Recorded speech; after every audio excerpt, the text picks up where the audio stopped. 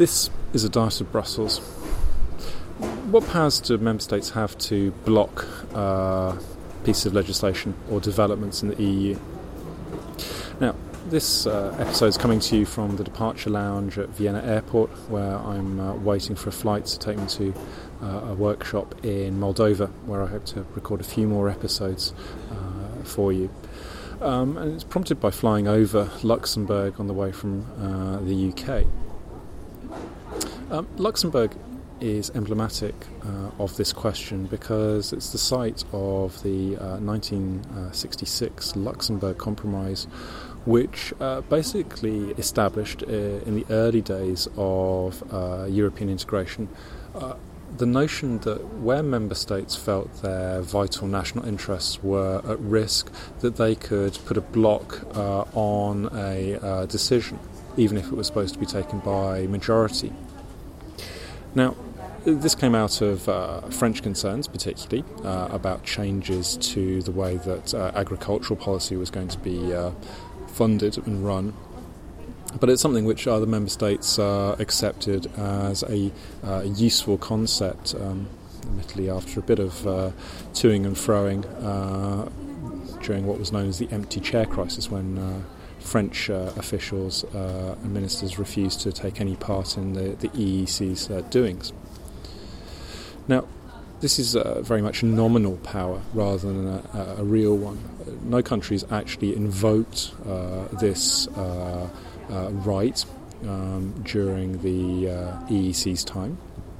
The closest that it happened was in the 1980s, where Margaret Thatcher started to talk about it, but then in the face of being unable to articulate what national interest might be at risk in the particular case, was essentially told that this wasn't an appropriate use of that concept.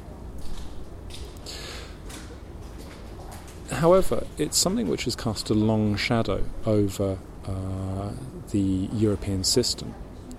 From '66, European institutions became a lot more cautious about what they might do, particularly the European Commission, which is the only body that can propose legislation. And it became a lot more aware that it had to take account of what was likely to be acceptable to member states, not simply what it thought was right. So it reined in its ambitions, it became a lot more consultative, and I think we could argue that that was a good thing in terms of ensuring the long-term development of the system. However, this is something which is a relevant question in this referendum debate, because one of the queries is, what kind of emergency brake do we have? Well, now I think we've got a number of different elements. One is that even if the Luxembourg Compromise is not invoked, there still is a notion that member states try not to leave anyone out in the cold. And even if we do have majority decisions on most areas, except for the most sensitive ones, there is an effort on the part of the Council, which is where the member states come together, to try and reach agreements that are going to be at least tolerable for all member states. So even if a member state can't support it actively, there's no point in reaching an agreement which it can't then implement or won't then implement, because that merely creates more problems than it solves.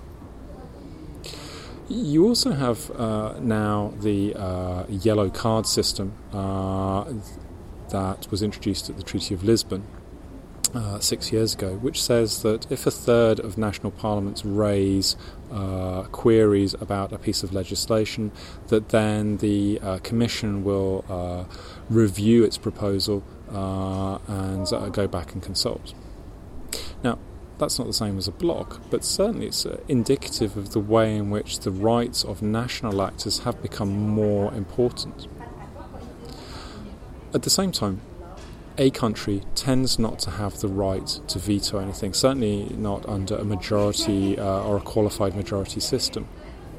And even in that yellow card system, you've got to get a whole bunch of other national parliaments to agree with you, which is difficult at best.